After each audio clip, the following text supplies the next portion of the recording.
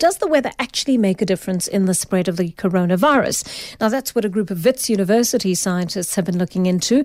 They've taken part in an international symposium on climatic factors influencing the spread of COVID-19, and they presented a Southern African perspective at that gathering.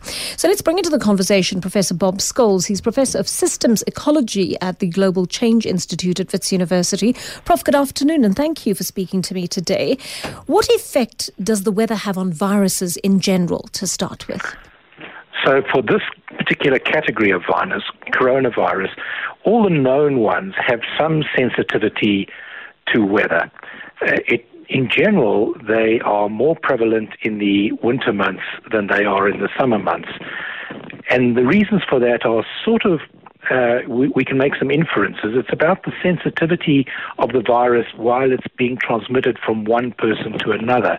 Whether that is transmitted in an aerosol in the air, in which case the virus is very exposed. And if the air is particularly dry, for instance, that little aerosol particle evaporates rather quickly, or if it's hot, it kills the virus.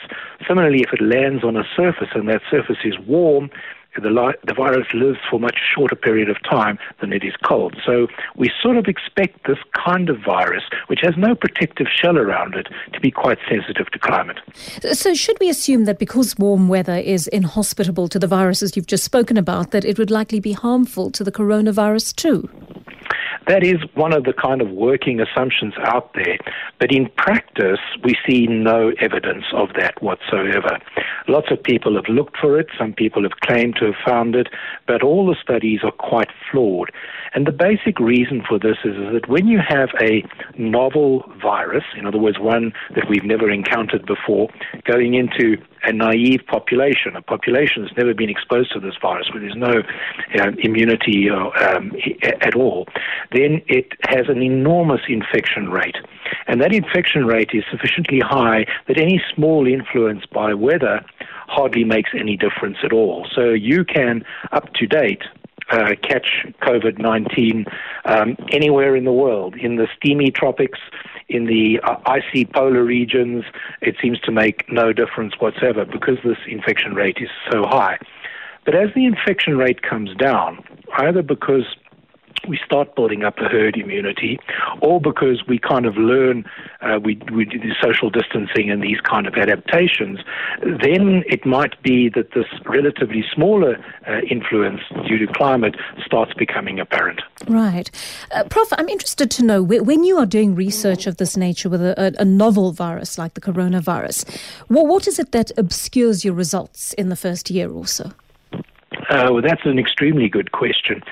The main thing that obscures our results is we don't have a classical kind of control versus treated, experiment like you would do if you were in the lab, because you can't say, to half of the people in the world, no, you've got to, go around, doing whatever you like, but this group we're going to, put into isolation or whatever. So you're dealing with what's called a natural experiment, just the variations between different places and whatnot to try and tease out some of these effects. And the social effects, whether what they call non-pharmacological interventions, things like lockdowns and wearing masks and the behavioral changes which occur regardless of whether governments mandate them or not. People, when they see their friends and neighbors getting sick, behave in a different way than if, they weren't aware of that.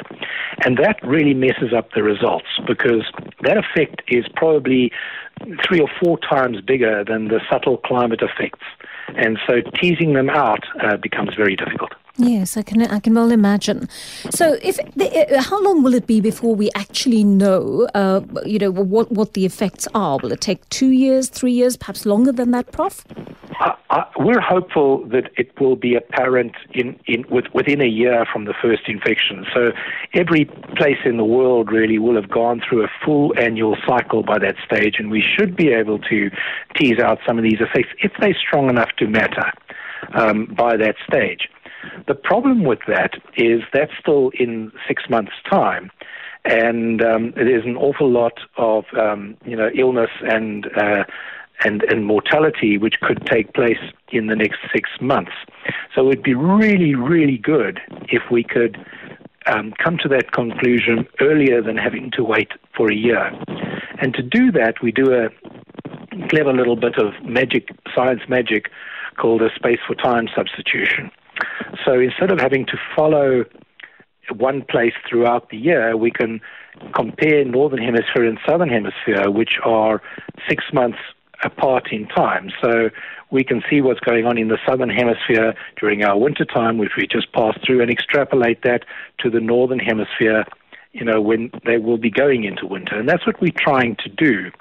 The problem is that becomes enormously complicated by other factors of differences in developmental status, differences in, how soon in the epidemic they were exposed, and all those other social, kind of factors we're talking about. If there is a link between seasonal changes and the disease, Prof, then when could we potentially expect a second wave? We would expect that as countries go into their colder, drier months.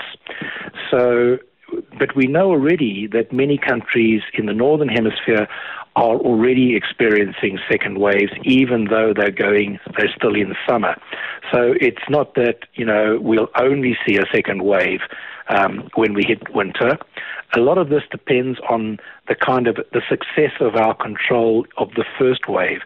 Sort of paradoxically, if you're really, really successful at suppressing the first wave, it kind of increases your risk of the second wave, because it means that not many in the population have acquired actual herd immunity, that the decrease in the numbers, such as you reported earlier for Africa, is probably not due to herd immunity. It's more to the success of our non-pharmacological interventions. Thank you so much for speaking to me this afternoon, Prof. It really is such an interesting topic, and I wait to see how it develops and how we start to see more interesting and clearer patterns in the next few years to come. Professor Bob Scholes, he's Professor of Systems Ecology at the Global Change Institute at Wits University.